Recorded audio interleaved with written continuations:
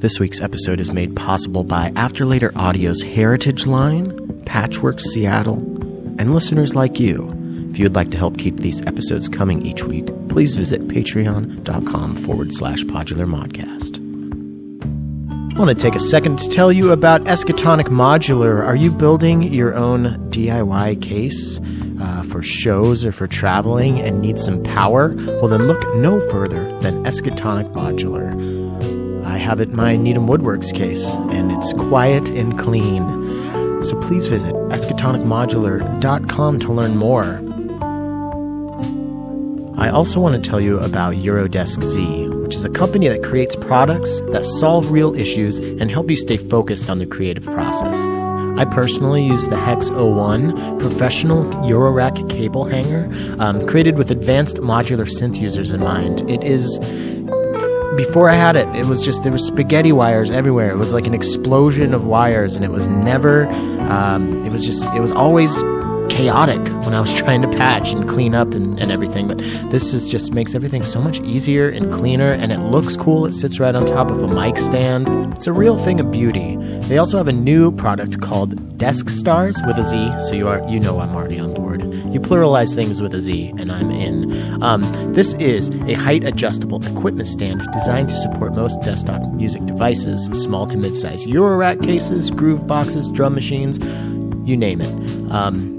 So yeah, please go visit eurodesk-z.com to learn more about these amazing products.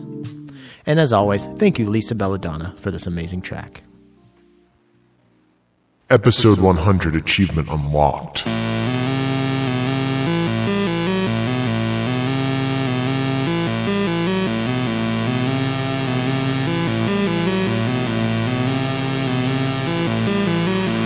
Well, paint me purple and call me a cake topper. 100 episodes of Podular Modcast. 2 years. It's pretty surreal to me. It's gone by really quickly, but it also feels like I've been doing it forever. I'm not going to get too romantic and poetic about it because you guys know that I can get lost in the sea of sentiment. But I just want to say thank you so much for listening to the show. Without you, there would be no show because it would, what would be the point? Also, thank you to every guest that's been on. It's been so cool. I've met so many cool people, guests, listeners, manufacturers, and have made so many friends. It's been truly one of the most amazing experiences of my life. So thank you so much for allowing it to be possible. Today, to celebrate 2 years, I thought it would be cool to catch up with Cindy Reichel from Patchworks, who is our first official guest on the show, and also catch up with old co-host Ian. If you've been listening since the beginning, you know that PodMod started with 2 hosts. Ian Price came along with me reluctantly. I kind of dragged him along because I needed his knowledge. I started this podcast while I was maybe a few months into being a modular synthesist, so I knew very little about it, and I was a little insecure about that. So Ian was kind of my island I could swim to, and I felt like I was drowning. But as you'll hear, he has other passions, and we're doing our own things, but we remained very close friends. He officiated Hannah and I's wedding, so we're going to get to that. I also want to get to these patch challenges that I asked you for. I asked all of you listening to help me celebrate 100 episodes, and so I gave the prompt of oracular elucidation as the adjective and noun, and y'all came out in droves. And I actually have too many to play in their entirety without making the show about 3 hours long, so I'm just going to be playing a couple minutes of each one and kind of throughout the show. And we're going to get to those in a moment, but I just want to take a few seconds here to give an extra special thank you to my Patreon subscribers. You guys mean the world to me. It really blows me away. And especially during this COVID-19 crisis, Patreon was a supplemental form of income for me, and because I'm out of work currently, it's become one of my primary sources of income. So thank you so much. I've been really surprised with how many people have joined up recently because I thought I would actually lose a lot of subscribers, understandably, because this is a very strange time. But I've actually picked up more than I lost. So if you're recently joined up, thank you. And if you've been here since the beginning, thank you. Just everybody on Patreon, thank you. I also want to say, if you have been affected by the COVID-19 crisis financially and you are a patron, no hard feelings if you need to cancel that. I totally understand. So I just wanted to say that. Also, if you are somebody out there on the front lines in the medical industry or working at grocery stores or delivery stuff, thank you so much. You guys are keeping our world going. You're helping us keep some semblance of normalcy and routine in this crazy, crazy time. And as crazy as these times are, I am really trying to find a bright side and make lemonade out of all of this weirdness. And I just want to say thank you to everybody who has signed up for the modular lessons that I've been giving.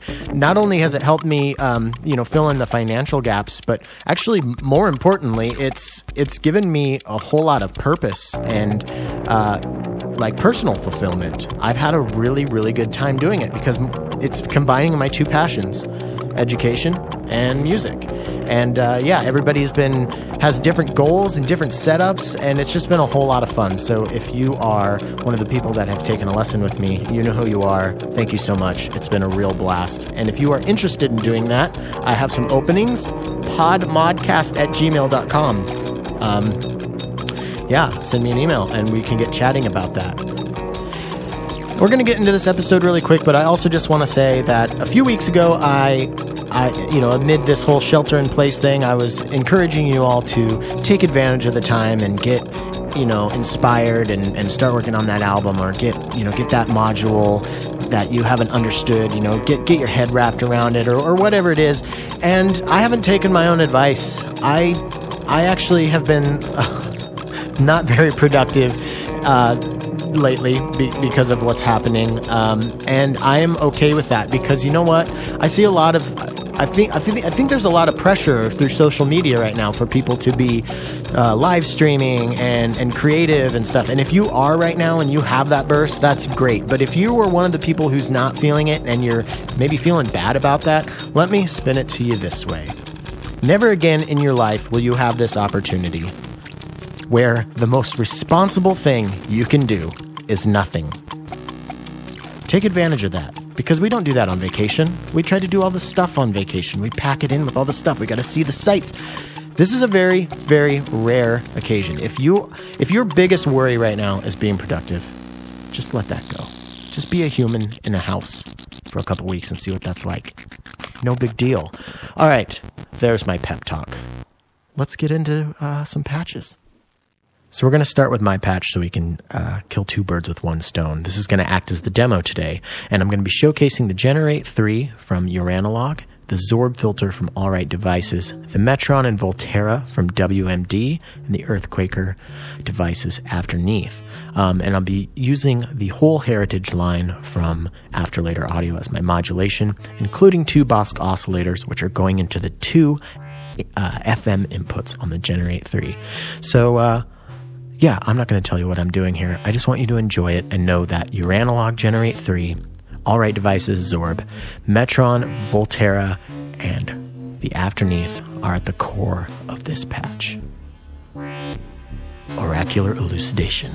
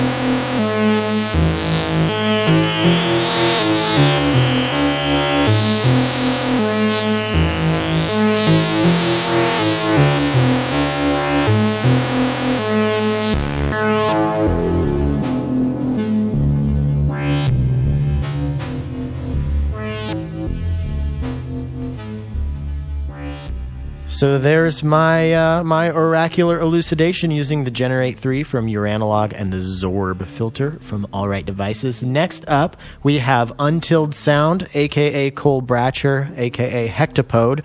I played some of his modular metal music on an episode recently. Cole has been a listener of the show, I think, since episode 1. So, and he's become my buddy. That's really cool. Without any further ado, Untilled Sounds, Oracular Elucidation.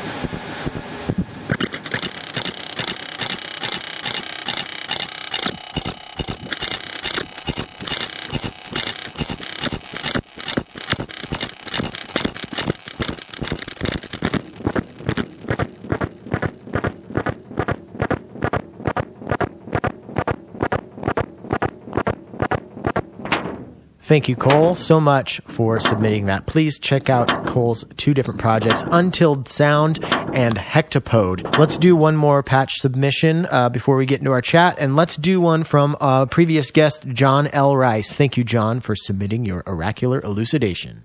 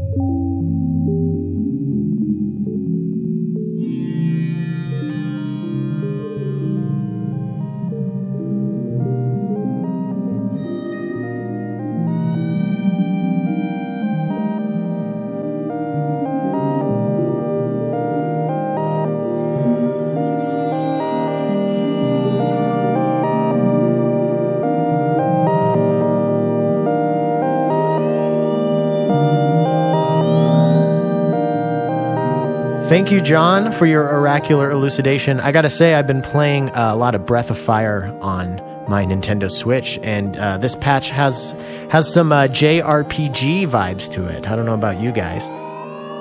Anyways, let's get into our first chat with Cindy Reichel of Patchworks. Cindy is a dear friend of mine, and it was really nice to catch up with her and have a nice conversation with her. She is on her back porch out at her country home, so there's some wind that comes by her microphone, and she's doing it from her phone, so the audio quality is not the best, but, you'll get used to it. And thank you, Cindy, so much for being such an amazing supporter and friend of the show. Yeah, it's so weird. So, today's 2 years exactly that I released episode 1, which was with you, which is pretty crazy that it worked out that we're chatting today. And congratulations on 2 wonderful years. I can't believe it's been that long already. Thank you. It's really flown by. It's been crazy. But yeah, so that's kind of what I wanted to do, is just check up with you and see what's been going on for the last 2. I mean, obviously I know, but for the listener, and we can catch up on what's new in the Cindy Patchworks world. Yeah, so, I mean, obviously in the last 2 years, a lot of things have changed. I feel like, not just with Patchworks, but with the Seattle community as a whole, I feel like the modular community in Seattle has really grown considerably in that time. And definitely, I think that it will continue to do so despite the situation that we're in right now. Mm-hmm. So as far as, what we're doing at the moment, we kept the showroom open as long as we were legally able to. And I guess last week, the governor said we were no longer able to do any pickups or, activity with customers at the shop. So we have been closed for the last week and a half. However, we have been shipping out orders every day, and we're continuing to function as an online-only shop for the time being. And however long that goes on, we're just going to keep doing that. And it's actually working out really well. So we've been able to ship out 6 days a week. And, we're still putting in orders and definitely keeping busy with some of the projects that we were a little bit too busy to do over the last few months that now we can really dig into. So, we're looking at building up our online presence a little more, adding more items to our Reverb store, and, working on more video content, and working on some material for some educational courses that we're going to be starting to offer. Oh, cool. Either online or in person, hopefully both. But, there's been a lot of demand for like an intro to modular or intro to synthesis type of course, rather than, just jumping right into private lessons. A lot of people want to kind of put their toe in the water and try it out by taking a 5 or 6 session introductory course. So we're developing that during this time and keeping busy. Good. So, I'm really happy to hear that. Yeah, this could be a time where it would be easy to kind of get overwhelmed and maybe lose hope, but I'm happy to hear that y'all are staying positive and proactive. That's great news.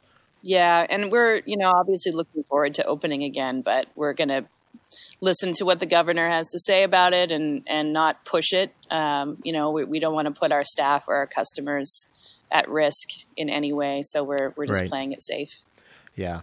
It's got to be a fine line to balance. I've been thinking about all my friends who are, who own businesses, and all my friends who are module manufacturers, and it's just got to be such a stressful thing to try to figure out. Yeah, because safety, but also keeping yourself afloat. It's just, it's such a weird, like, unprecedented thing. We don't know how to handle this. And there's also some things I hadn't really considered. Like, we've had people calling this week asking about, can I still consign items? And, we're temporarily not taking consignment just because we're not physically at the store to receive the product. But it kind of brings up the question of, like, how are things like selling used gear, whether privately or through a consignment program, how are those processes going to change after this? Like, is it, we don't really know.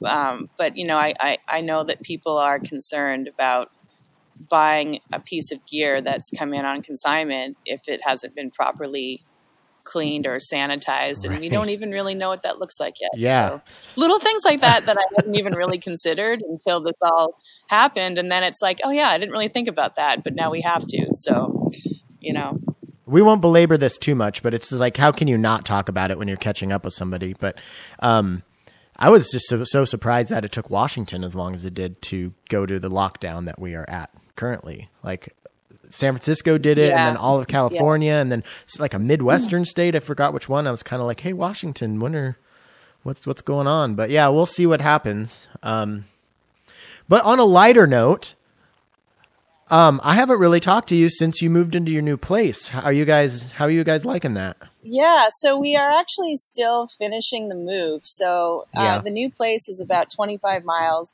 from our old place. So moving has been a slow process. Even now I'm still going to the old house almost every day and just, doing some cleaning and packing a truckload of stuff and bringing it out. But all the gear is now moved. We're in the process of setting up our studio here.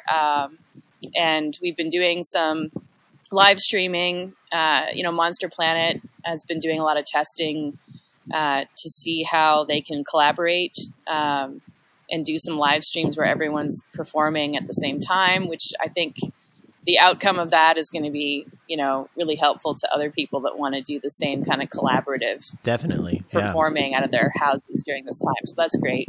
But I will say, with 4 acres of property, I have my work cut out for me as far as yard work goes. So there's no boredom or stir craziness around this house. We are out, clearing blackberries, raking leaves. I'm still riding my horses every day, and I have those are a few minutes drive away from here. But as a livestock worker, I guess we're exempt from the travel ban or quarantine, whatever. So I am permitted officially to go and ride my horses every day. So 7 days a week, I'm doing that. Oh, good. So that definitely is keeping me busy, and it's good exercise. And the house is great, though. I feel like there's going to be. I can't wait until we can have everybody over. So I know. We're thinking 4th of July. I'm hoping that's not premature, right. But that's the plan. It's to maybe try to do a 4th of July. There's enough room here. We could probably keep 6 feet of space between everybody and still have a pretty good party. So, let's keep our fingers crossed. I was thinking about that the other day. I was just like, oh man, when Cindy and Andy finally have their like housewarming party, it's going to have this like extra weight of I think it's going to have this extra, like, I think there's going to be some gravity there of like, hey, we can all hang out. And I don't know. I'm maybe I'm romanticizing it, but I am very much looking forward to it because I know how important the community aspect is to both of you guys. And, and geez, let's just talk about how long it took to move all your gear from one place to the other. Like your whole house was a studio. So we set up Mort in the kitchen area. So the house has 3 levels, and the middle level is the kitchen with a little sitting area. Mm-hmm. And there's a perfect little wall space there for Mort. So that's our massive .com system. And it's great because, we'll be cooking dinner and we can be like patching and cooking at the same time. And it's pretty awesome. That's awesome. So, yeah. And actually, Andy's going to be doing a live stream as part of the Modular Nights virtual edition that's coming up. Oh, cool. I think it's April 4th. It's like in a week or so, next weekend. So he's going to be doing a live performance with Mort from here as part of that event, which I think will be a lot of fun. And it's going to be really interesting to see how that works out, having everybody do virtual sets from wherever they happen to be, but I think it's great that it's happening. So I'm excited for that. So there are still things to look forward to, it's just a lot of it is, you're gathering around a screen to watch your friends play music instead of seeing them in real life. So not quite as good as the real thing, but there's a lot going on. People are still working on music and using that as a way to kind of deal with everything. I mean, I know it's a very stressful time for a lot of people, and I think music is a great way to relieve some of that stress. So definitely. And I feel so like, I mean, not that I'm like up any part of this aspect of the Seattle scene, but I feel lucky and proud of the scene.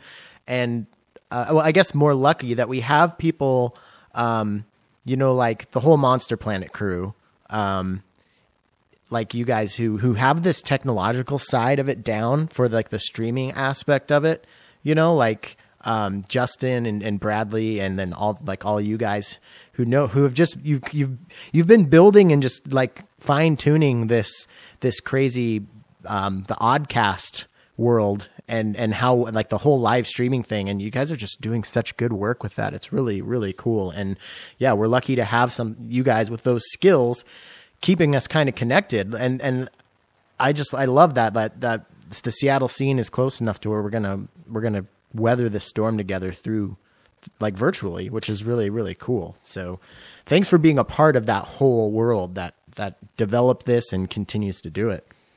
Yeah, I think that's one thing that's going to come out of all this is it's really going to push the envelope as far as not just live streaming in general, because that's something that everyone benefits from. So, whether you're just talking to your grandparents or having a virtual birthday party or whatever, but, performing with other people and like keeping a clock, the software up to now for doing that has really been not all that great. Mm-hmm. And I feel like very quickly we're going to see, even in a matter of weeks, real big improvements in the tool set that's available for people to collaborate musically online. And it's something that, I've seen some groups dabbling in this over the years. And there are a few commercial products out there, but that's going to be huge, I think, from here on out, because, now I think it would be cool to have like a chat roulette type,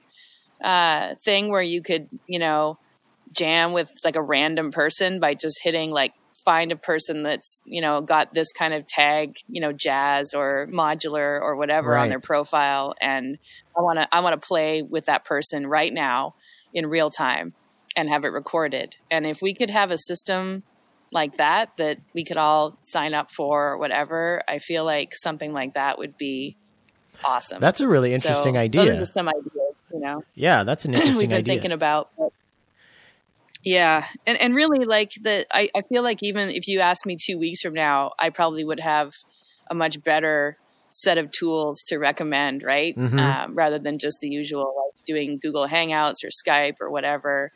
I feel like it's going to happen pretty quickly. So that's a good thing that's coming out of all this, is better online collaboration tools for musicians. And also music education, I think, is going to be really, it already was kind of moving in that direction, but music lessons online and ways to better kind of curate that content and provide that education is also going to be a much bigger thing now. Yeah, I've taken advantage of that because my school closed down a while ago. And actually, Hannah's work told her that she's staying at home. Luckily, they're paying her for now, but we're still on half a house income. So I've been doing modular lessons via Skype, and it's actually been a whole lot of fun. Mm-hmm. So yeah. Yeah. So I want to hear more about how that's working for you. I'm curious. Like, what are some of the challenges that you've had to face, or well, how is that going? As of right now, it's going great. But I've had 5 different lessons, and so I haven't done a second lesson yet. So I haven't really ran into too much technical difficulty, but it's kind of shaking out to where I'm not teaching anybody who doesn't know how to patch. I think there's been various levels of skill and synthesize between everybody, but it's kind of just shaked out to be roughly the same type of thing. What I do is I have them send me a picture of their synthesizer, tell me how long they've been doing it, and tell me what they're trying to get out of the lesson. And so I look at their synth, and then I develop a line of questioning for them about their synth and about particular modules. And then we have a conversation, and I kind of think of like a loose idea of what I want to have them do as like a homework assignment, but then I let the actual lesson inform that. And then after the lesson, I take, it's actually become more time consuming than I thought it was going to be, like outside of the hour that we spend on Skype. But then I spend like probably another hour looking at their setup. And what I do is I imagine, I write up what I'm calling a patch recipe. I basically patch their system in my head and then write it all out for them and then give it to them as a piece of homework. Because I think what I really, that's cool. It's really, I think it's going to, and then it's kind of going to take it from there. I'm going to have, them send me a recording of the patch they made out of it and some patch notes, and then, just some of their feelings about it. And then I'm going to look at that and base the next lesson off of that. So I actually have my second lesson coming up next week. So we'll see how that goes. But I'm thinking like what I have to offer is kind of just like the opportunity to get them out of their own head, because I'm not teaching anybody how to patch a synthesizer because they know how to do it. I'm basically saying like, okay, you would do this. This is how I would do it. And then it kind of gives them a new way to look at it. And then they can take what they like and then, keep what they liked about their own thing, kind of do a hybridization. So that's kind of how I'm thinking it's going to go. We'll see. Yeah, that's actually, I think it is easier when you're working with someone who isn't an absolute beginner to modular. I think it would be challenging because you'd constantly be saying, no, not that hole, the other hole. It's like you're trying to teach someone, right, like ABCs of patching. Like it's like it might be challenging, but if you're just kind of taking it up a level to a more semantic, like concept of a patch, and this is how I would do it. I would run this into that, and you're not on the ground level trying to provide instruction to somebody like at that very fundamental, like, I don't even know what I'm doing. Like, how do I even plug this thing in? Like, I think it might work a little better. Although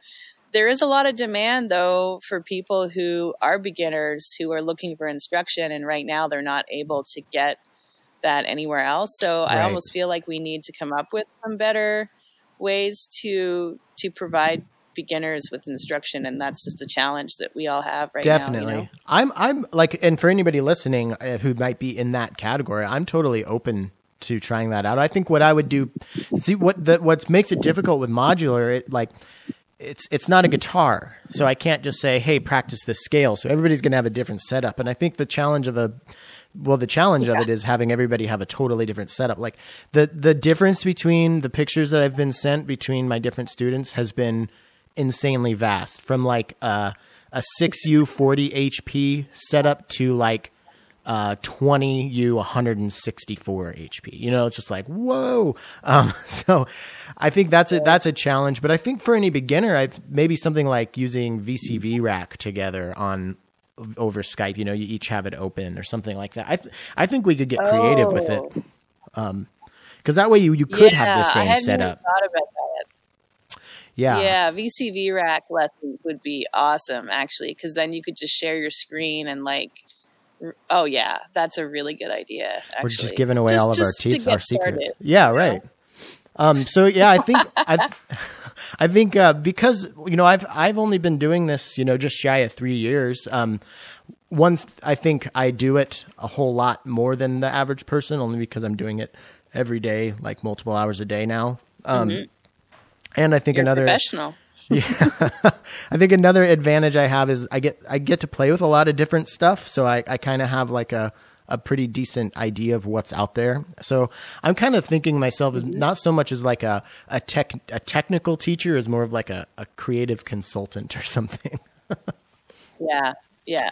And I think that's really with modular more than guitar or a lot of other, instruments or ways of making music. I think that's really a service that's valuable, because it's almost like you're sometimes faced with too many options, right? Definitely. It's nice to have somebody just give you like that little, I would make this patch. Why don't you make it something similar and see what you do with it? Because even with the same patch, different people are going to do totally different things with it, of course. So, absolutely. Yeah. And I always tell people, watch somebody else patch your system and you'll learn something, Yeah.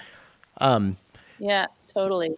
So I guess, where have you been at musically? I mean, are you kind of like, I know this is a terrible tragedy and everything that's going on, but I know how busy you are. Has this alleviated anything like that? Is this quarantine thing kind of like giving you a break? 'Cause you're probably one of the most hardworking people I know.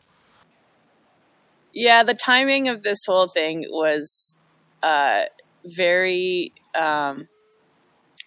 very interesting, because I quit my day job at the end of January and bought this house. And the idea was that since I wasn't working, 80 hours a week anymore, now I could really, work on an album this year and start performing again. I haven't played out for a few months. I was gone for most of November taking care of my mom, and then the holidays happened, and then moving. And so, that said, I have been working on a few things, getting the studio set up here. It should be totally set up by midweek, I think, this coming week. I've been doing a little bit of just kind of playing around, playing with Andy. He's got a bunch of stuff set up, kind of we have the Wurlitzer, and he'll play drums and I'll play on the Wurlitzer, and cool. But I feel like I'm really, it's unfortunate because I was like, okay, now I'm really ready to start booking some shows, like I'm ready, let's do this. And then, this happened. So, the last, I actually had a couple shows that I was tentatively booked to play already, but they were kind of a ways out and may still happen. But, I'm really ready to start playing again. I'm ready to work on an album. I have a feeling that with, being home a lot more and not having, the 9-to-5 job anymore, I think it probably will end up being a pretty productive year for me, despite the stress and the distraction of everything that's going on. Mm-hmm.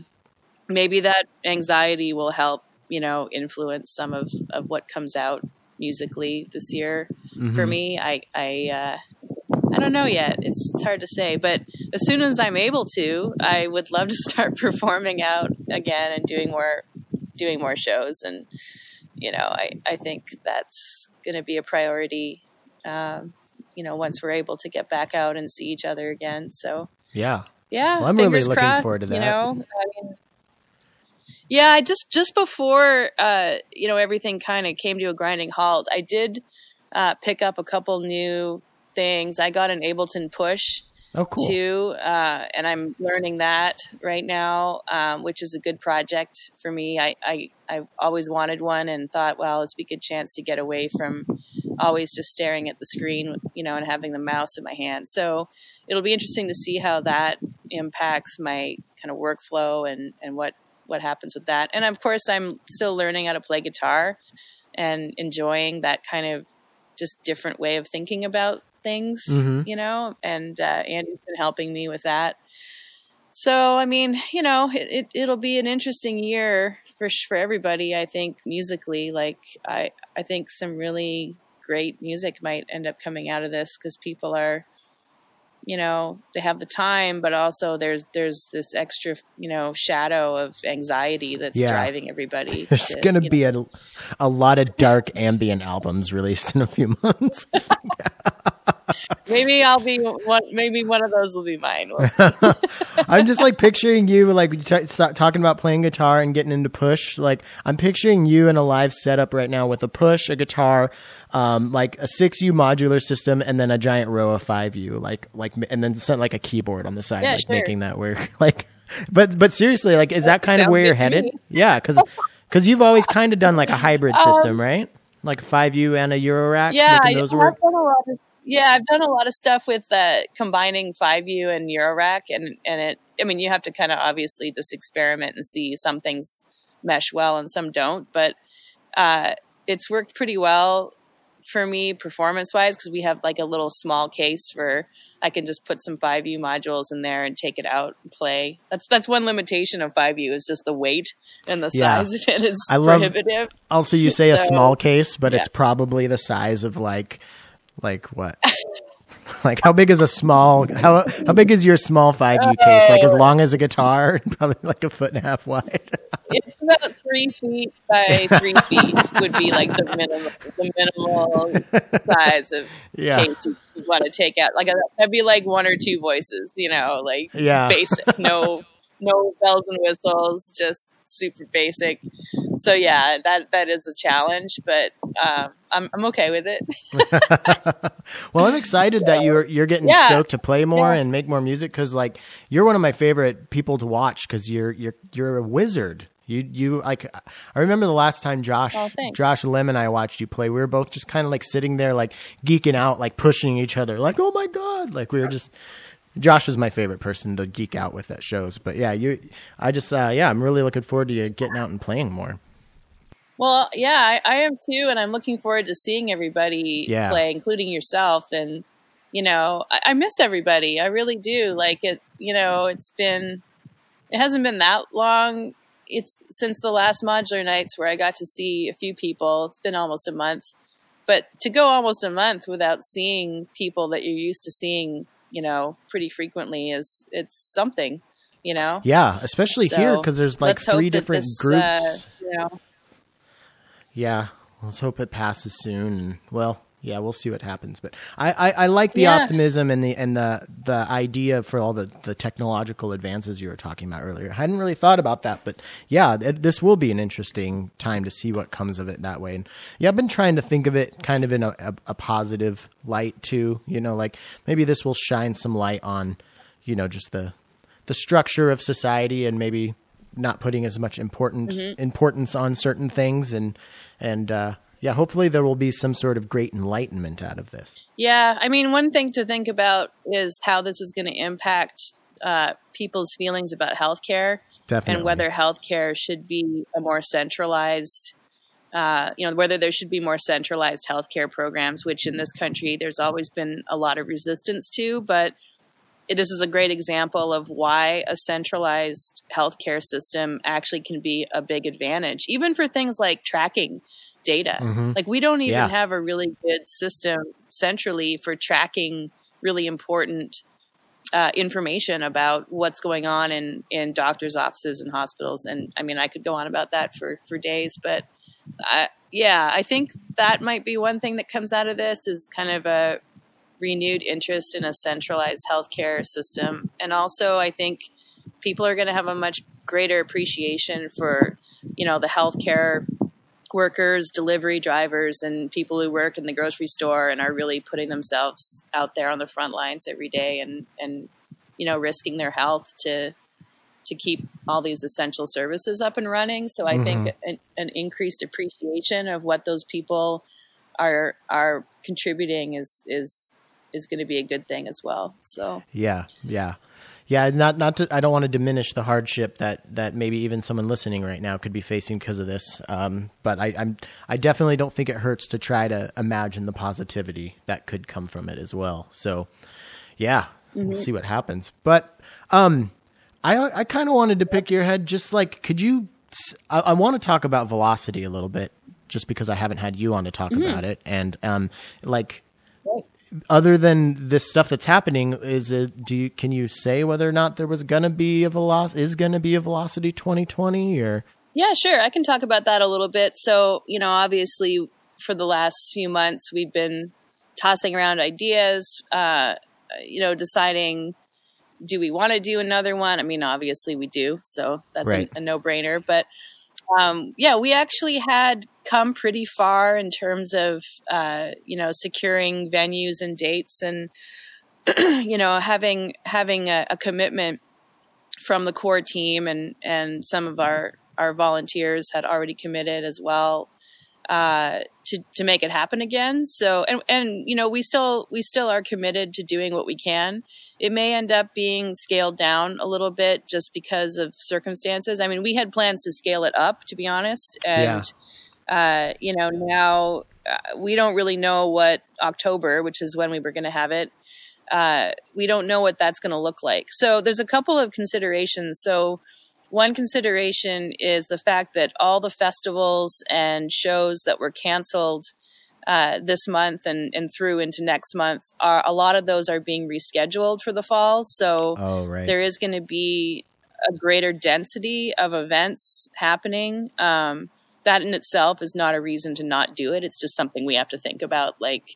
And also, I mean, the most obvious issue is we have no idea what September, October is even going to look like in Seattle and in the world, right? So that said, I mean, I feel like even if it is a slightly scaled down event, I'm still committed to trying to do something. We're just playing it by ear right now, waiting another month or so to see how things look before we start reaching out to our artists and volunteers and getting the ball rolling, which, does put it in a bit of a crunch if we were going to do something really huge. But I think if we bring in a few key artists that have already committed, who really want to do this and come to Seattle, and then, having some of our local artists and regional artists come and perform, we could probably put something together and make it happen. So I think we'll have more updates on that as it gets closer to the end of April, early May. That's probably when we'll make like a go, no-go decision. But yeah, there's a lot going on behind the scenes there. So we're working on it.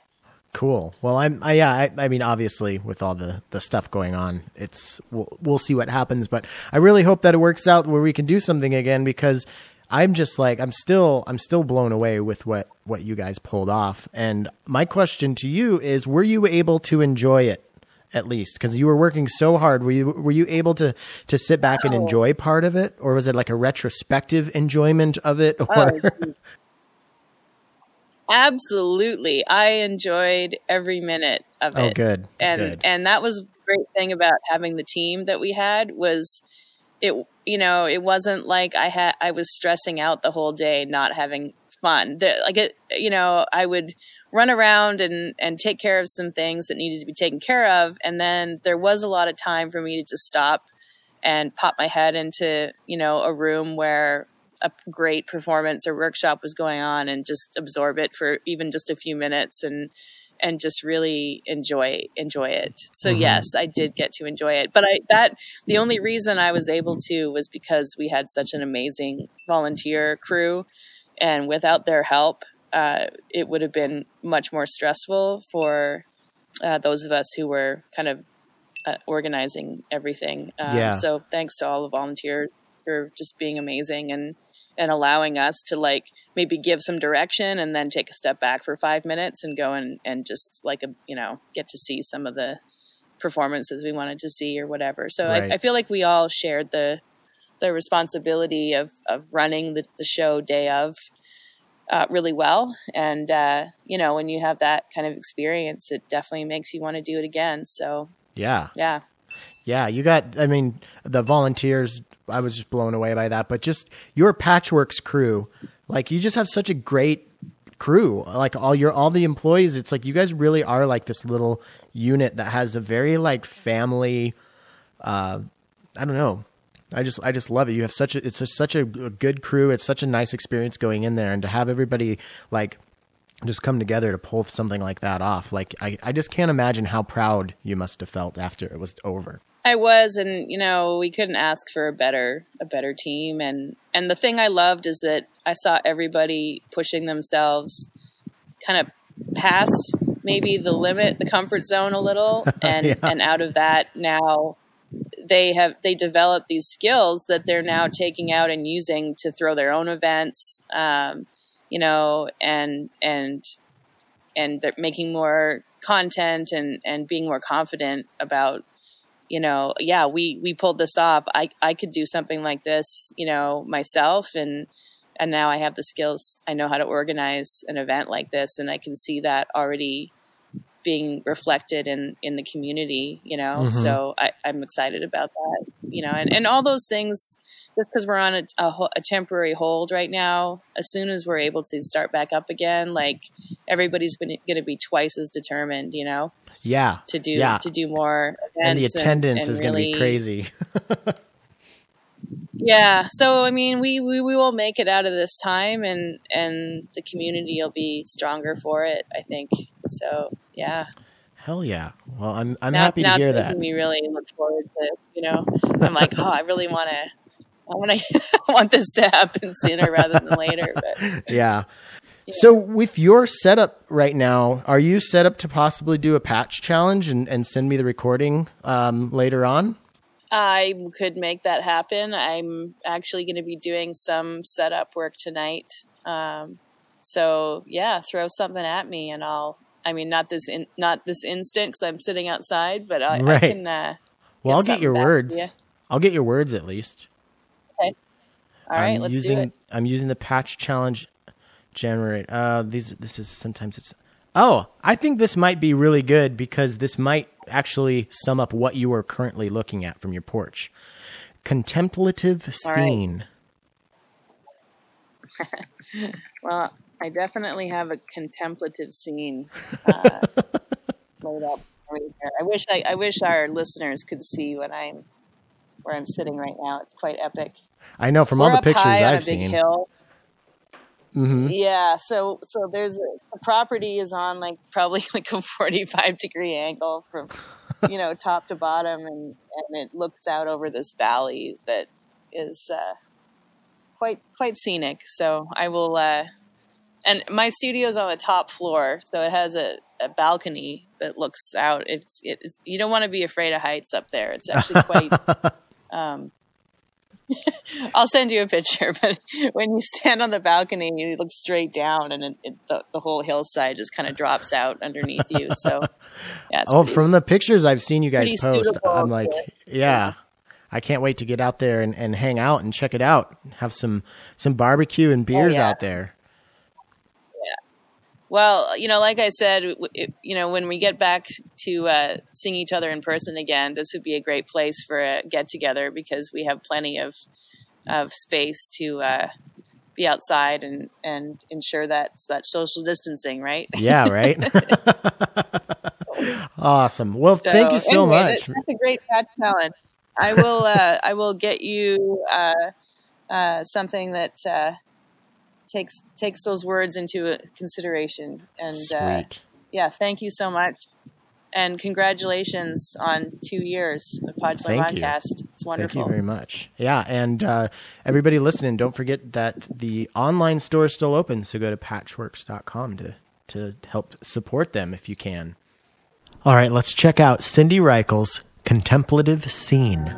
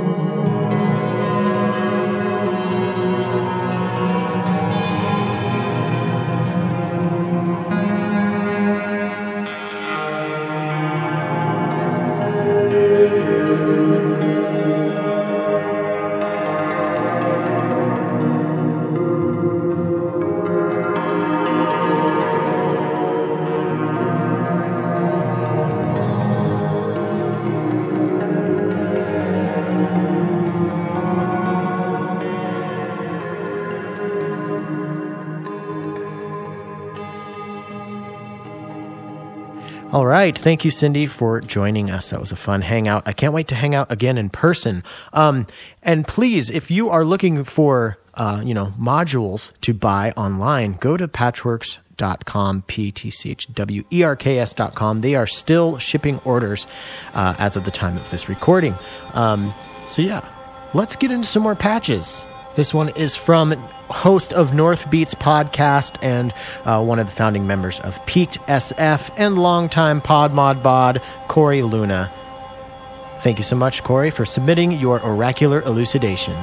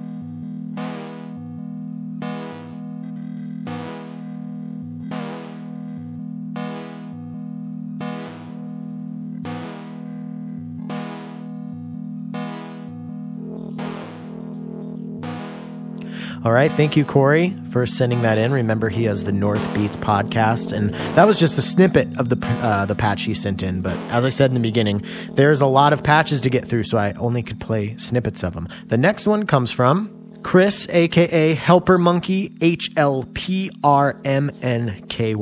on Instagram and SoundCloud. And I hope you don't mind for me outing you here, Chris, but Chris is one of my modular students, and it's been really cool getting to know him and doing some patching with him via Skype. So let's check out Helper Monkey's Oracular Elucidation.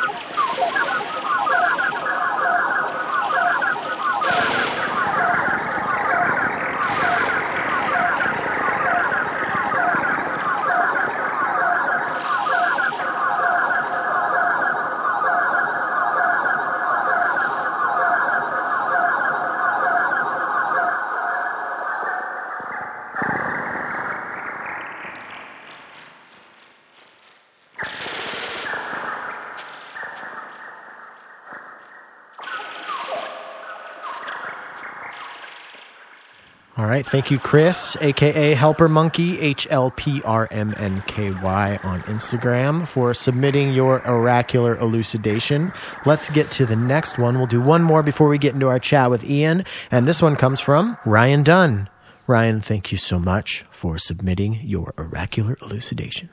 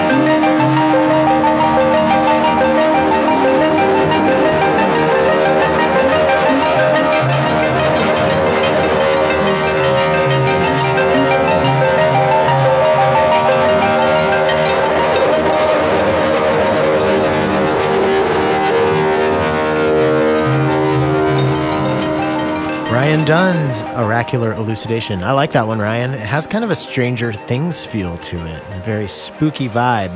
All right, let's get into this chat with old co-host Ian. You love him. You remember him. We get a little weird, but I think ultimately it's pretty dang entertaining. So yeah, without further ado, hey, what's this button do on Instagram? AKA Ian Price. I have a lot of love for native plants of the Americas and a lot of love for Southwestern cuisine. And I moved back. I grew up here out by Black Diamond, and then Washington I moved, State. Yes, it might surprise you. It was a coal mining town.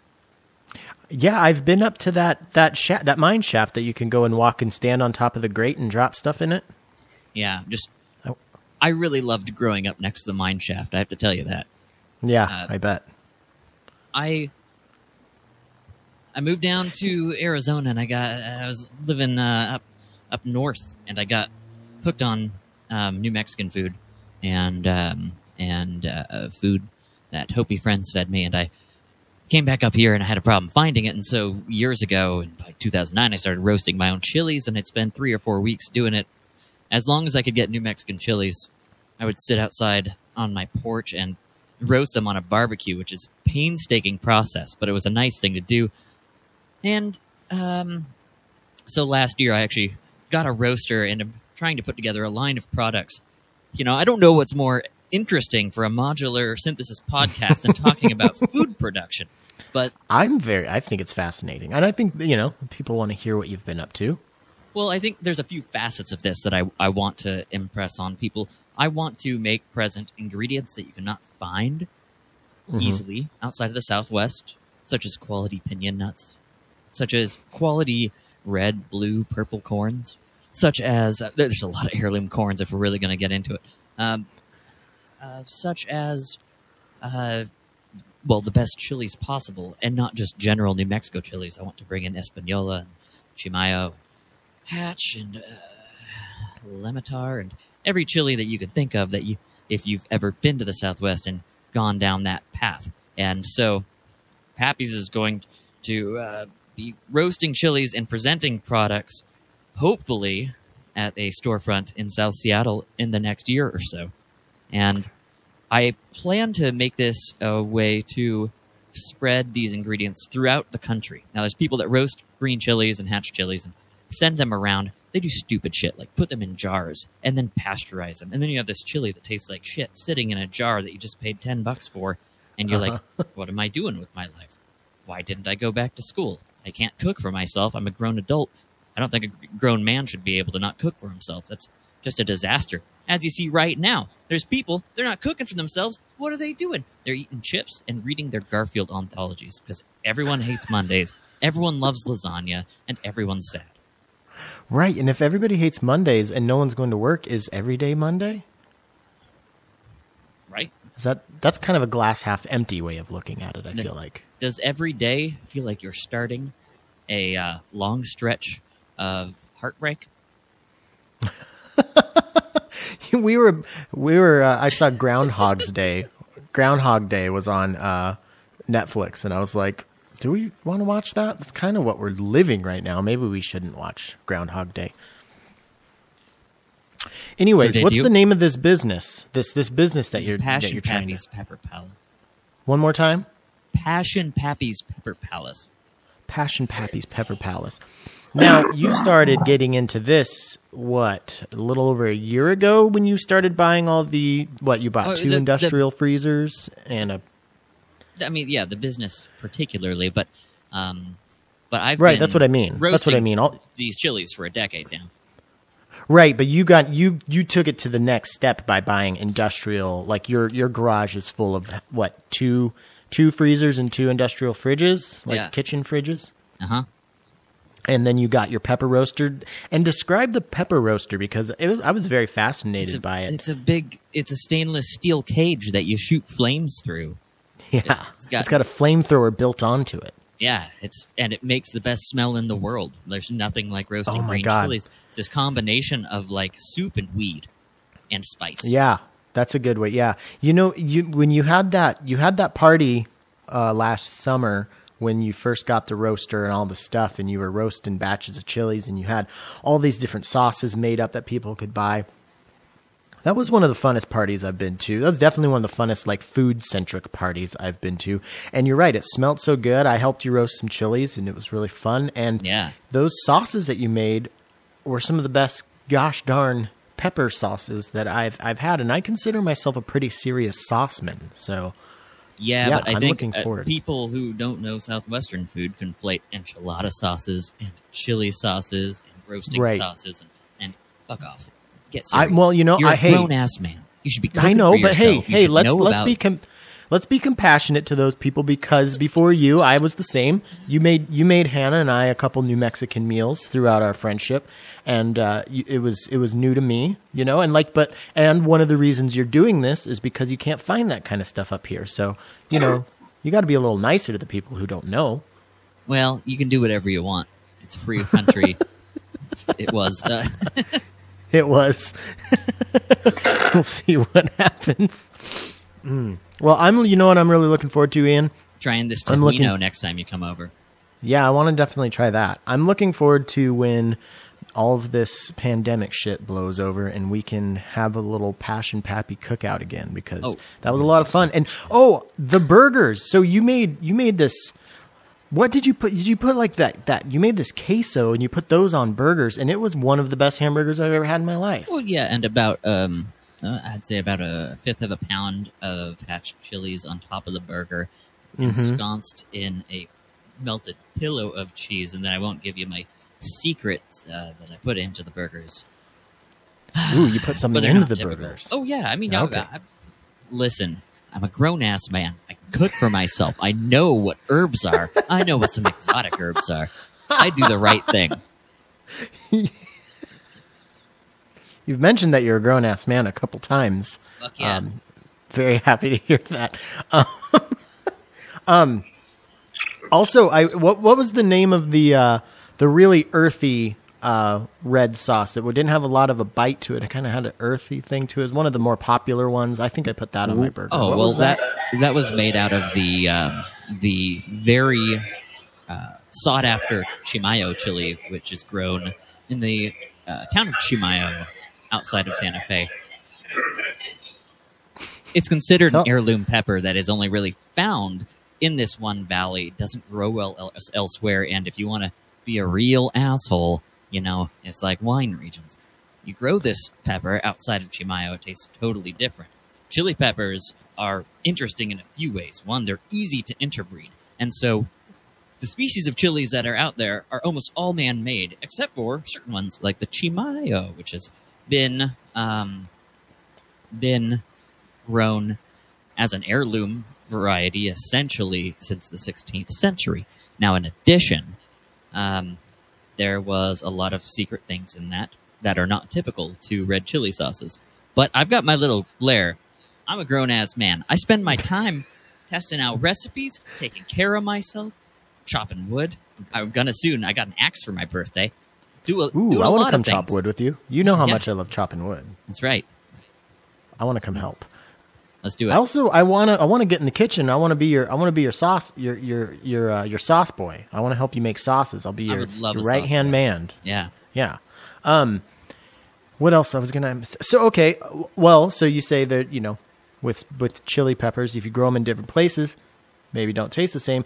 I know that southeastern Washington and parts of California are really well known for their vineyards and whatnot. And I know that I don't know the case of Northern California, but I know that the case in southeastern Washington State is the reason there's so many wineries there is because the soil is just so good for growing grapes. Now, how much does the soil content or like the nutrients in the soil, how much does that affect the taste of the chilies? Affects it greatly for one reason. I would imagine if you're in a wet region, then the flesh of the chili pepper can grow a lot thicker, as can the skin. When the skin grows too thick, it's hard to separate it from the flesh. And on larger varieties of chili or more mild varieties of chili in general, the skin is going to be thicker. And so if you want to roast it, you want to eat it, it's going to taste like watered down. It's going to taste like a bell pepper if there's too much water. In addition, you need really alkaline soils, which are not common on their own. So if you grow these outside of an area with alkaline soils, they will lose out on they will not create a lot of the compounds they would otherwise. The membranes can be a lot smaller. The membranes are where the capsaicin is actually stored. So if you are in an area that doesn't have very alkali soil, you will have a milder, less tasty chili. And let me say this. This is one of those reasons that when people say, oh, I don't like to taste heat, I like to taste flavor, that's some bullshit. That is so stupid. I can't believe that is still like something people say. Easy, because it's not this dichotomy. They have it all backwards. Hotter chili, you're actually creating more compounds, and it's just that you need to be able to withstand the heat in order to feel it. Right. That heat right. also but is much like everything, boost. it's a spectrum, right? Okay. Hey, not everybody can handle the heat. I'm one of those people. I'm a little sensitive to spicy stuff.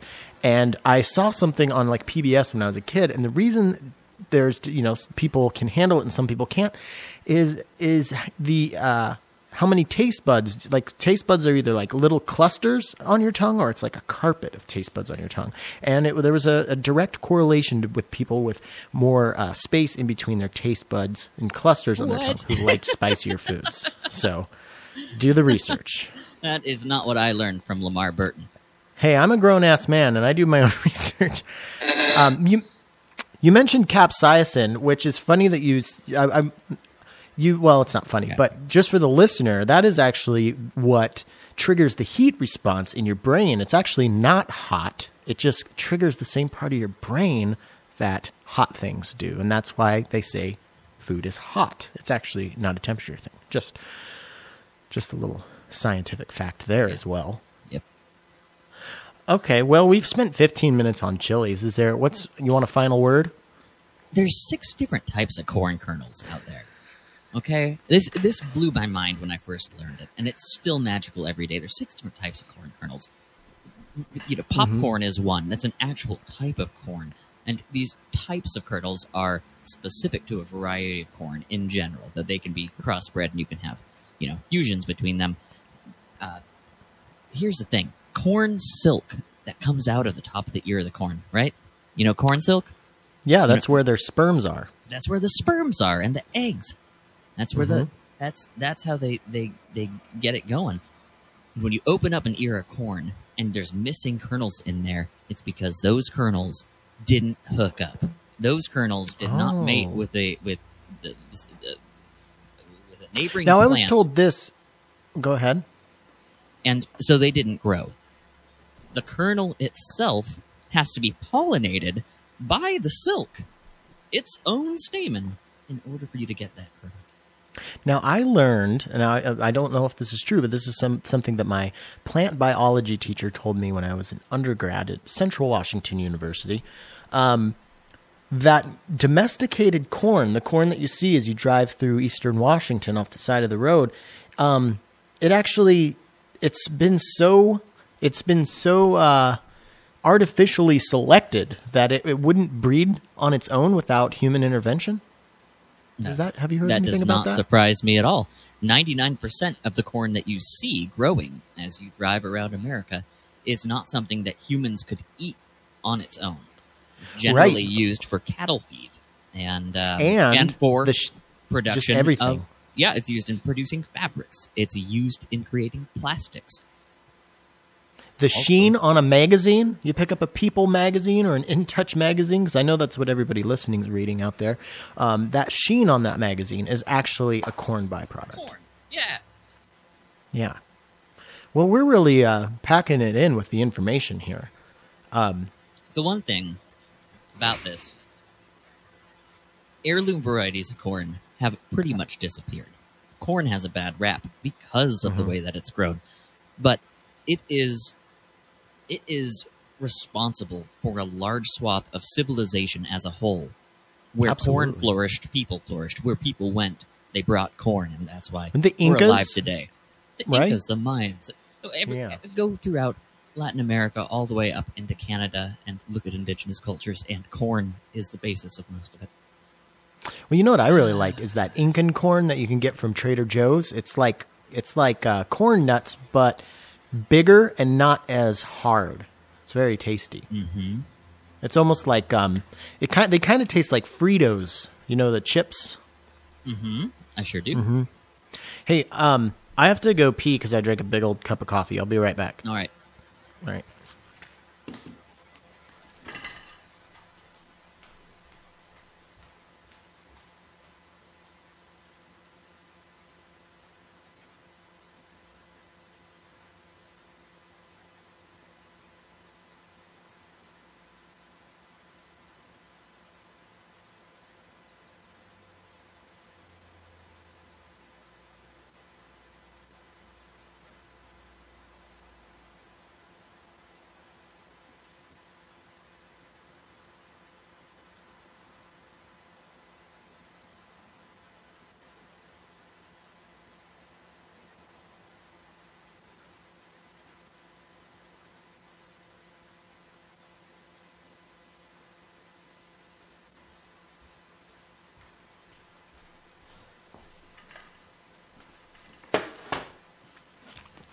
Thank you so much for your patience. Okay, so we've got corn and chilies out of the way, right? Any final word? Welcome back. What? So, I mean, I feel like anybody who's been curious as to, I've had a lot of people email me, even 2 years in to having the show going. People email me, say, "Hey, I'm just catching up. I'm just starting on the show," and then inevitably, a little bit later, they get caught up. And they say, "Where'd Ian go?" So I feel like this is a good. Everything that you just talked about. This is a great way to really inform people what you've been up to since you were my co-pilot here. Tim, you've been around. What have I been up to? No, I know. I just thought the listener would. But like, you may not be with me on the podcast every day, but we still see each other very regularly. Yep. We're bros. We're bros. We're tight. We're tight as heck. Tell us a little bit about your great return recently. My great return. You performed live music for the first time in 5 years. That old thing, sure. And it was if that was 2 days later, you wouldn't have been able to do it because of this outbreak. So you got to get one more performance in before everything shut down. I'm happy that it turned out that way. I am too. I used to perform all the time around Seattle in the Northwest, and I threw shows for many years at a fantastic. I would call it a beacon of Seattle nightlife, known as Rebar. It's where we met. That's right. Rebar is one of the many places in Seattle that's struggling right now and trying to figure out how they can fundraise so they don't go under. And they're in a precarious spot where they are in a one-story building that in the last year has had 35-story apartments get built on 3 sides of it. Yeah, it's so crazy. And that and Kremwork right around the corner, another staple of electronic music here in Seattle. And it used to be this part of town that you didn't have a lot going on, but yeah, it's just like... Unless you're a big corned beef fan, yeah. Right, yeah. That's a great little sandwich shop there. Mm-hmm. So I threw shows out there for many years, focusing on the Reflex Records, Warp Records, Marine Bands, IDM, Revival type of shit. And after a while, I was like, you know what? I just want to relax. Why can't we just have a calm night? So we started throwing shows that were all pre-MIDI electronic music, known as voltage control. Mm-hmm. It's kind of a pun. If you know of control voltage, this is instead. So it was all music from before MIDI. Yeah. I put out many albums. I ran a label. I did a lot of stuff and met a lot of amazing artists and really loved being involved in the local scene. And then shit got in the way, and then scraping the shit off, getting it out of the way. And yeah, so first performance in around 5 years, and first fully modular performance. Was that the first time you did fully modular performance ever? Yeah, I mean, I used to have a little 3U rack that I would run things through, and I would do all hardware with a big rack of old rack mount synths, old roll-in shit and wave stations, and you know, floop-de-doos, whatever else. I don't remember. It was a while ago. Yeah, fun enough. And you know, I guess so. You throughout the whole time, because you're one of the people who got me into modular, and you were kind of, I think you'd burnt out on just the whole music aspect of your life, and you were kind of, you know, settling into other things. You bought a house, you got a new relationship with a great person, and you know, you just had a lot of stuff going on. But you know, you bought the house, you guys just got settled down, you started kind of getting a little.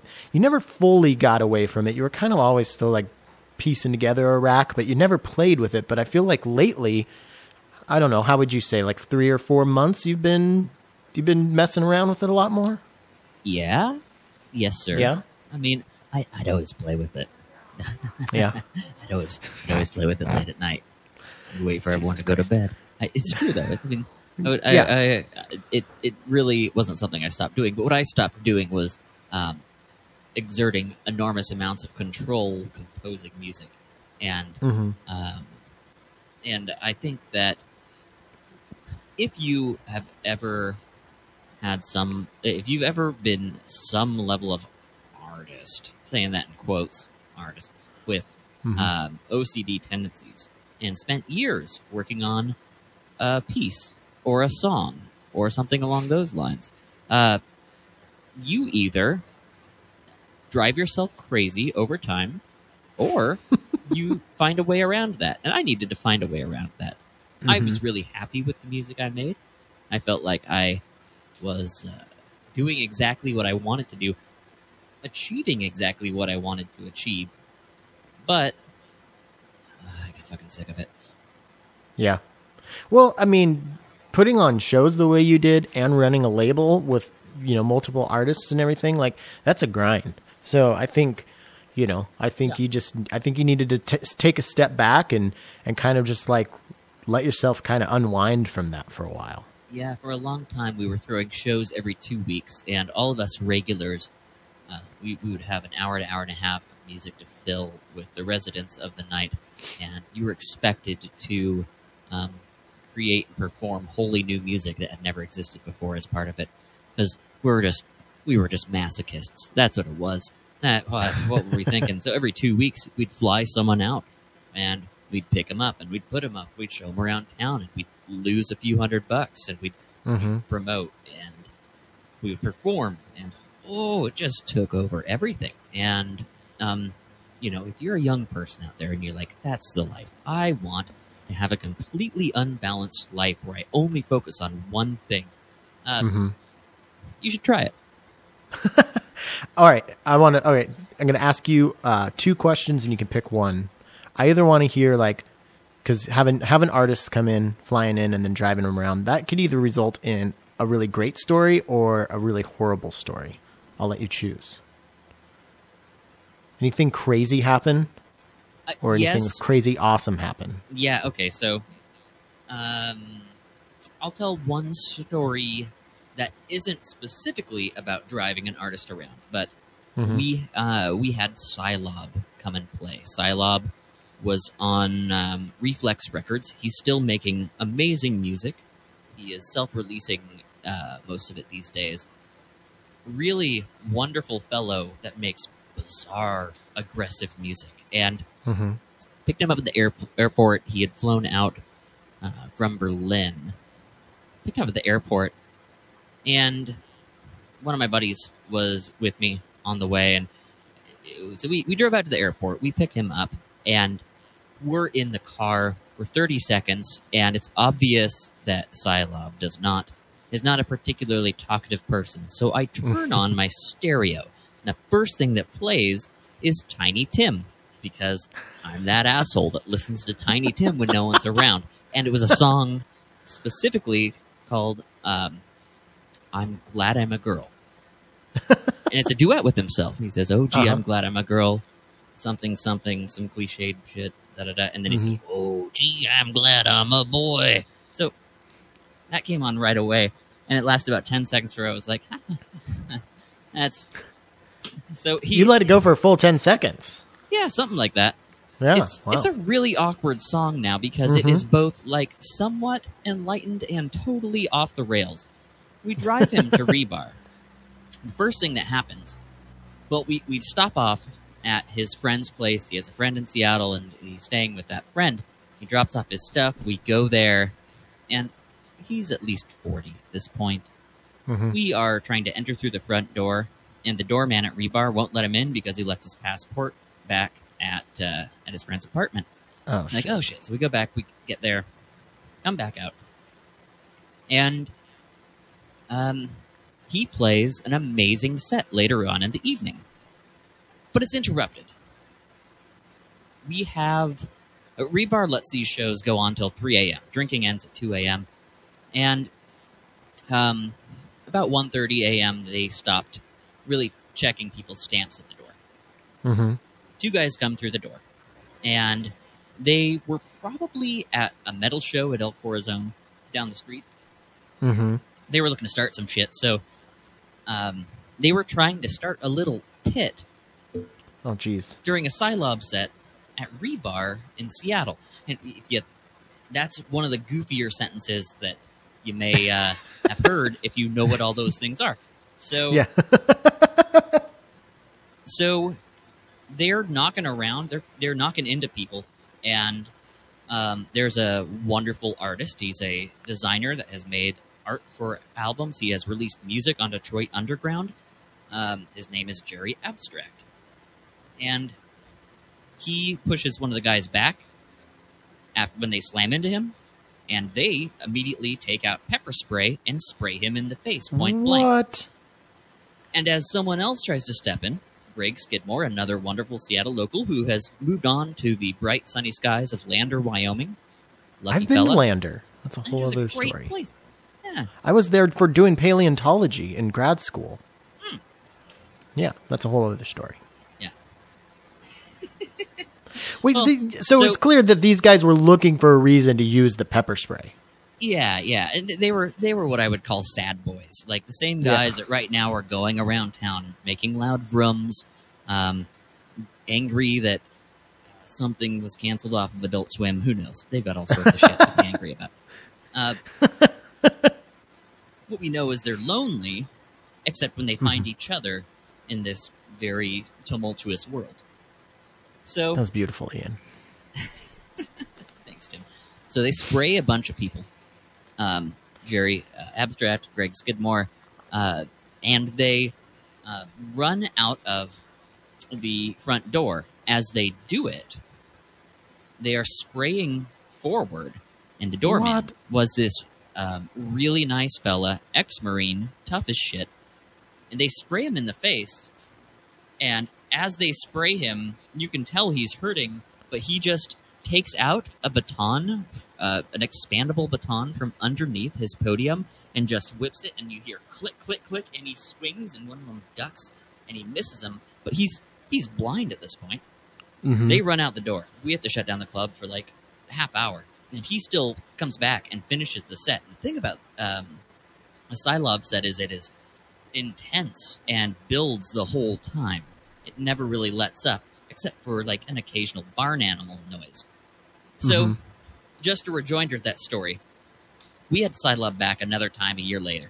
And he put out an EP named Pepper Spray with a song called Pepper Spray about his experience that night, in a way. No shit. Yeah, and he recorded it in Seattle the next day. It's a fantastic song. Go find Pepper Spray by Psylab. Cylob. The next time we have Psylab out, it's about a year later. And we have an artist play with him who was living in Portland at the time. Her name was Hecate. You may know the name Hecate. What was her name? Sorry. Hecate. Hecate. One more time. Hecate. Hecate. Okay. She is known for recording an album with Venetian snares that was just the sounds of them having sex. Not my cup of tea. Oh, boy. She's a little bit of an intense personality, and I just want to add this to the story. You can cut it all out, but holy shit, what a fun time for Psylab. So Hecate comes up, and... wait, what? Hecate comes up from Portland to play, and Psylab is out for Berlin again. Mm-hmm. This is 2008 or so, if I had to guess. So, Hecate plays right before Psylab, and her requirements for playing that night were that she gets a full bottle of Jack Daniels and a 4-pack of Red Bull, and we were like, all right, shit. So, she gets it. Mm-hmm. And she chugs all the Red Bull, and then she's chugging Jack Daniels on the floor, which, out of the bottle. Bad scene. Like, go back to the green room, be your shitty self. She takes off her shirt, and is yelling into a microphone and, making noise, and people like noise sometimes, like, if you... This is part of her performance? Yeah. Okay. Yeah, a lot of noise. Mm-hmm. And she gets wasted. And after she's off, and there's some half-hearted clapping, Psylab goes up, and he is playing a set that shows a countdown of how long until the set is over. That's part of what he's doing as part of this. So there's this timer clocking down. And Hecate starts yelling from the audience, "Hey, Psylab, you ever done acid?" Because he's made some acid tunes, as an acid techno. Mm-hmm. And just being an absolute pain in the ass. She's wearing a cloak. Like, a cloak and no shirt at this point. Like, fuck, why did we do this? So, my partners in the night, Eric and Yeo, escort her out. Rebar is like, you gotta take care of this shit. She can't be doing this. They escort her out the front door. And she's yelling at Psylab the whole time. I would say it's the yells and insults of someone who maybe is having struggled with mental illness and drank doing everything 4 they bottles can. of Jack Daniels, maybe? Sure, yeah. She is led out the front door, and Eric and Yeo had the foresight. They called a taxi so it was there so that they could just push her into this. Her friend is there with her, and he's not saying anything. And as she sees the taxi, she turns around, and she's like, no, close the door. And her friend closed the door, and she recites a spell to put a curse on Rebar. Now, 11 years later, Rebar is in financial trouble because of the Oh. expansion of Seattle and the coronavirus. So what do you think of that? I was waiting for the Tiny Tim song to come back. I thought you were going to say Psylab played the Tiny Tim song during his set. Oh, gee, you're jealous of me, and I see the reason why. It's because I'm a girl, I'm so glad I'm a girl. So am I. It's really creepy shit. Well, I just looked it up, and yeah, there's a 2010 Psylab pepper spray. There's a couple different versions of it. Maybe I'll Listen throw to a it. little snippet of it into the show. And support Psylab. He's an amazing artist that is doing his own thing still. He had built his own software to make music with. His music sounds like nothing else. I suggest everyone support Psylab. Oh, I'll check it out. Maybe I'll bleep out the other artist's name. Just Nah, no. fuck that. I guess when you come up and make a scene, you gotta, I guess, yeah. I don't know. I'll think about it. So, well, we're almost 40 minutes into this. I wanted I just wanted to talk to you basically, but one of the things I wanted to hear you just kind of talk about is what was that set that you played? Like, how do you think your set went? Because as somebody that was in the audience, I thought you did a really great job. It was very dynamic and it was very fun. And I know you were kind of. I think you and I are kind of similar when we book performances. We're kind of like the days leading up to it. We're like, oh, why the hell did I do this? I wish I wouldn't have booked this show. You kind of had a little bit of a going about it. Oh, yeah. But you ended up having fun, right? I had a great time, and as soon as I started playing, it felt good. But yeah, the ability to relax during any of this is lost on me. And I think all the years of being high strung and putting my own money and my own well-being into making music happen. I guess that is not the foundation for a healthy lifestyle. So you're saying that because you weren't the one throwing the show, and because it was, it was a modular night set, it wasn't like something that you were like trying to promote heavily. It was just kind of a no stress thing, and you were able to enjoy it. No, that's not what you were saying. I thought it was a mistake. I thought it was going to be a disaster. I thought there was no reason to get involved with this stuff. And I will say, in the music world, I have met enough terrible, dangerous personalities. I feel like it can bring out the worst in many people. That there is a fear of even dipping my toes in too far to that world. So, right.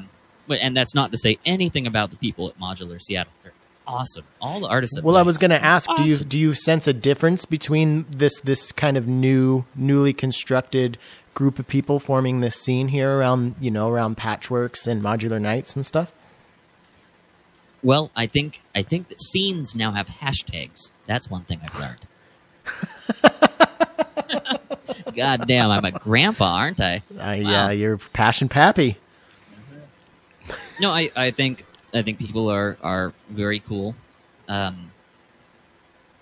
think any of this world, there's going to be egos and toil and difficulty, and there's also going to be really sweet people and very appreciative people, and great. That's the world. Yeah. So I okay. think the people that are throwing the Modular Seattle stuff are really doing a lot of selfless work. Really, definitely. Yes. Yeah. They're busting their ass. Yeah. So you're dreading it. You're dreading it, but you say the moment you started playing, you started to relax and have fun. Yeah. Okay. So number one, I've fucked around.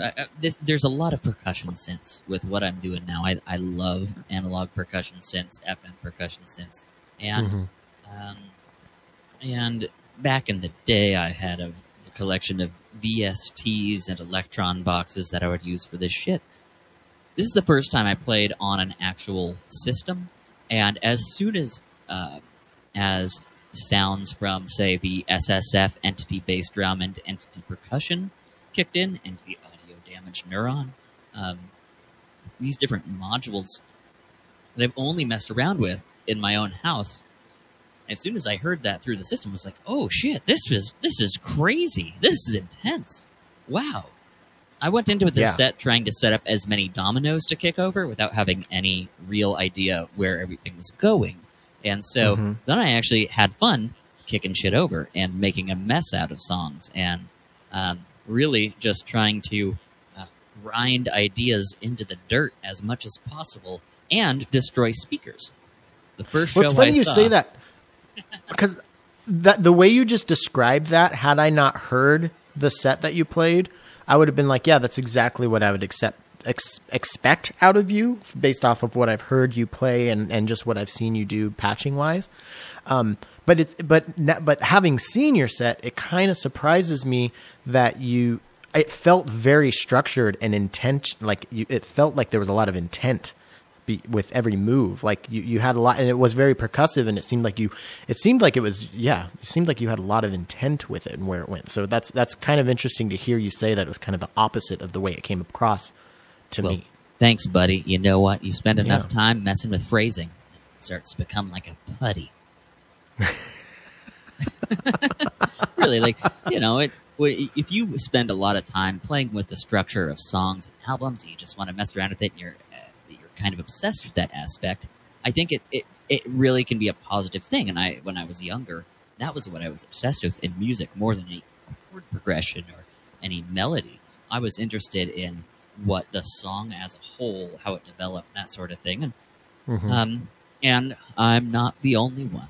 I don't know. I feel like that is something that I think that's something that is hard to grow without spending a lot of time playing music with other people. And I am happy to hear that you said that. That's very nice. I don't know if I'd agree with you. It's sweet. That's great. Glad you enjoyed it. It was loud. Yeah, it was great. I loved it. And I was so happy to hear that you had fun. And it's funny you said that, like, once you started playing, you felt better, because that's exactly how I am. I'm always dreading it until the moment the set starts, and then I start feeling pretty good.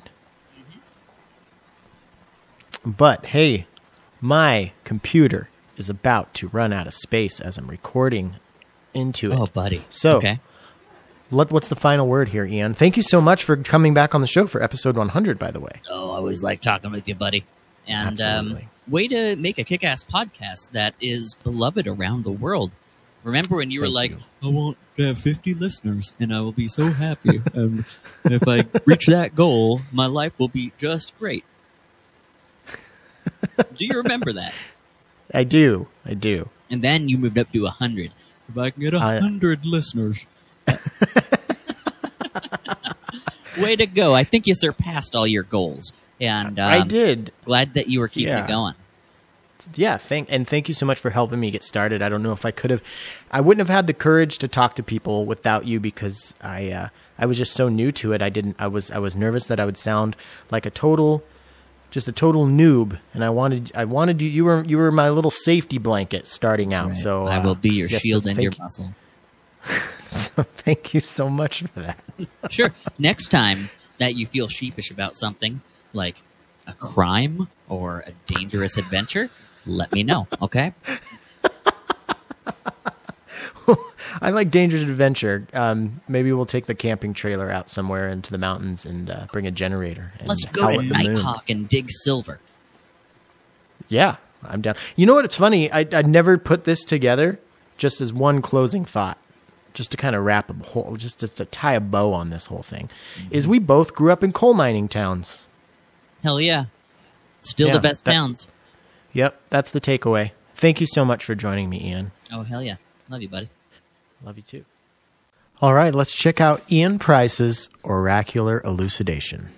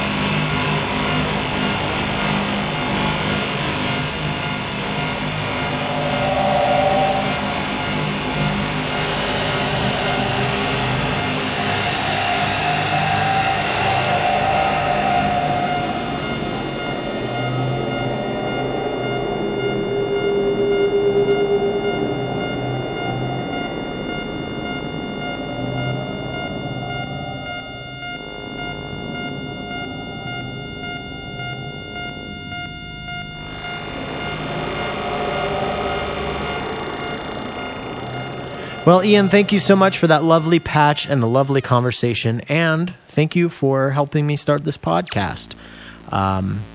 Yeah. This episode is not over yet, though, because I got so many submissions. I didn't want to do the picking and choosing thing and leave anybody out because everybody worked so hard on their patches. So this is just going to be a really long episode, and the rest of it is going to be everybody else's patch challenge submissions. So thank you so much for doing that, and it's cool to have a really music-heavy episode. So next up, we have the man at the helm of Eurodesk Z and Heavy Water Factory, Jesse McClear. So thank you, Jesse, so much for submitting your oracular elucidation. And please go check out Eurodesk Z's cable hangers and equipment stands. They're really awesome. All right, let's get into this patch.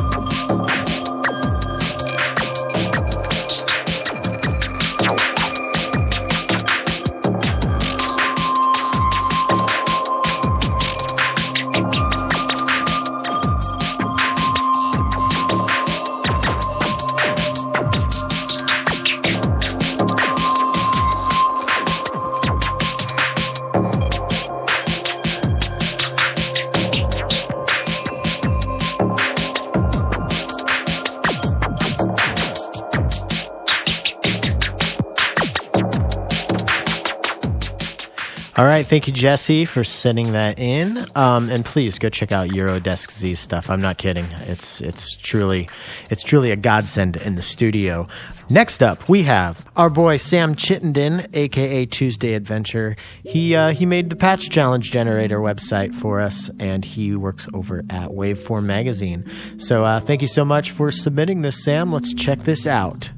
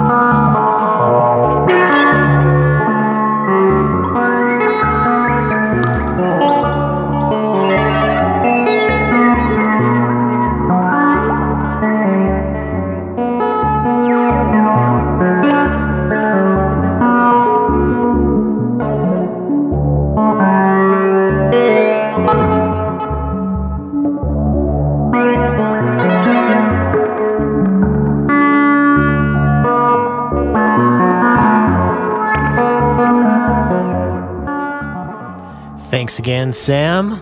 Nice work. This is a lot of fun, you guys. Next up, we have Tom from Australia. What's up, man? AKA Squid. SKWID.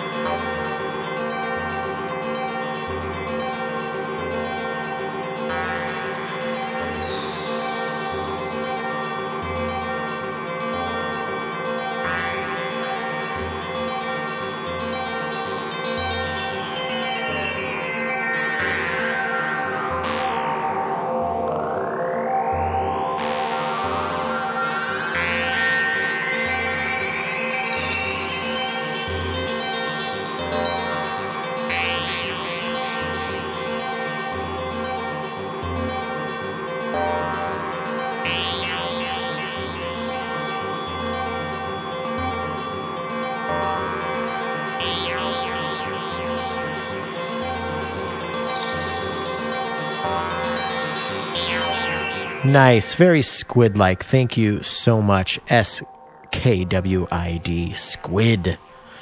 Next up, we have Dinorific, DINORRIFIC.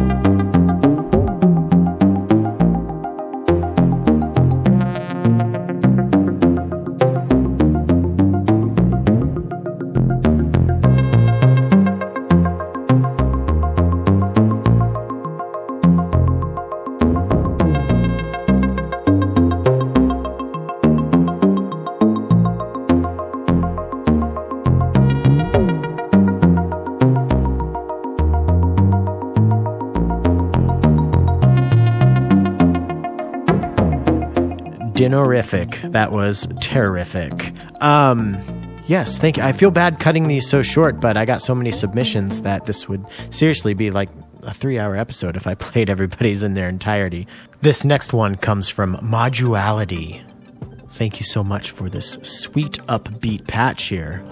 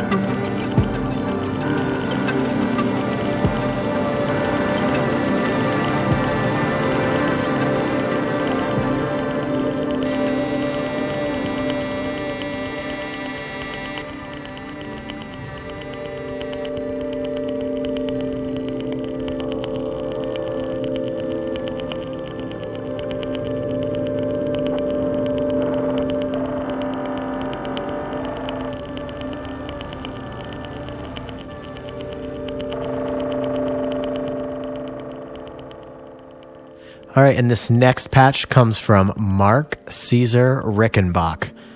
Possibly one of the coolest names I've heard, at least this year.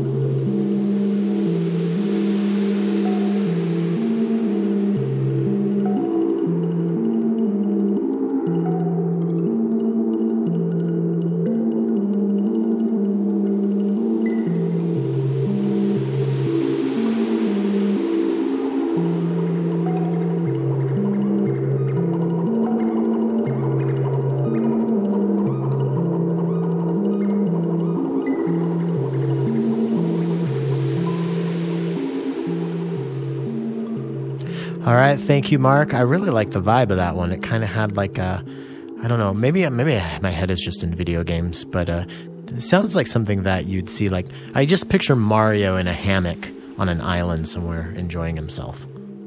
Anyways, we've got one more patch left. Thank you for sticking with me thus far. This has been a lot of fun, and thank you to everybody who has submitted their patches and put in the work for it. It was really cool to have you all get involved in this. This next one is from Jacob No Fives.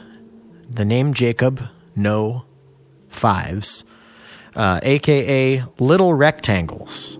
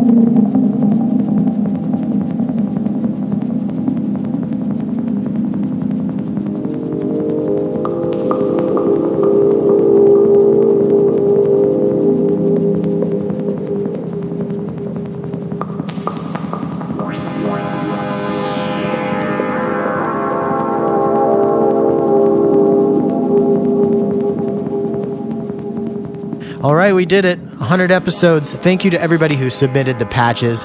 Thank you to everybody who supports the show by listening or on Patreon. Thank you to all the sponsors, past, present, and future. And yeah, that was a lot of fun. I'm going to stop talking because this episode has been way too long. Until next week.